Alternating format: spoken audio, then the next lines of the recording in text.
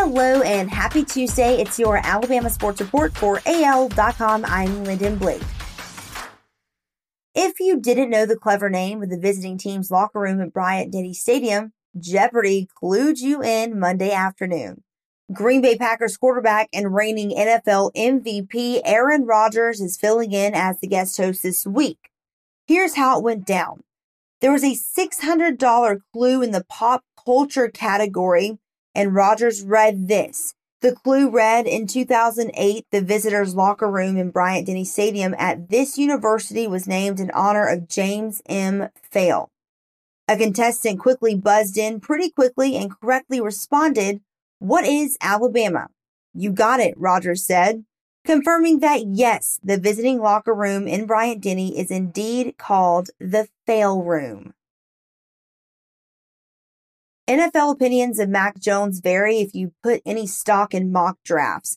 Clearly, some are more informed than others, but there's an increasing buzz about an early pick for Alabama's 2020 starting quarterback. In the last day alone, projections range from number 20 to the Chicago Bears, with the San Francisco 49ers trending for a much more desirable slot. ESPN's Todd McShay is among those now forecasting Jones will go with the number 3 overall selection in a class heavy on quarterback talent. Back in January, McShay's first mock draft had Jones at number 21, but he's moved up with every update. He was 12th in the second version, then 9th, and now Jones is 3rd. Alvin Kamara has been a Pro Bowl selection in each of his 4 seasons with the New Orleans Saints, but the running back said he didn't think he would have had that success if he hadn't washed out at Alabama before getting on the field for the Crimson Tide. "I learned a lot from leaving Alabama," Kamara said during an appearance on Club Shay Shay, a podcast hosted by Fox Sports' Shannon Sharp. "I'm not even talking about football-wise," he added. "I learned a lot about myself, and I learned a lot about how to interact with other people, and I learned a lot about how to deal with certain situations. I just learned a lot about life," the running back added.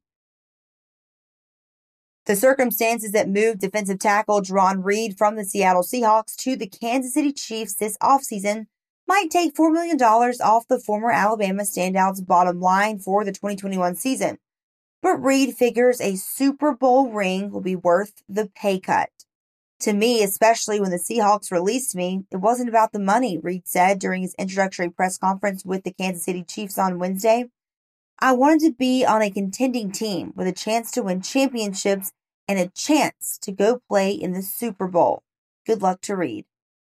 That's your Alabama Sports Report for AL.com. I'm Lyndon Blake.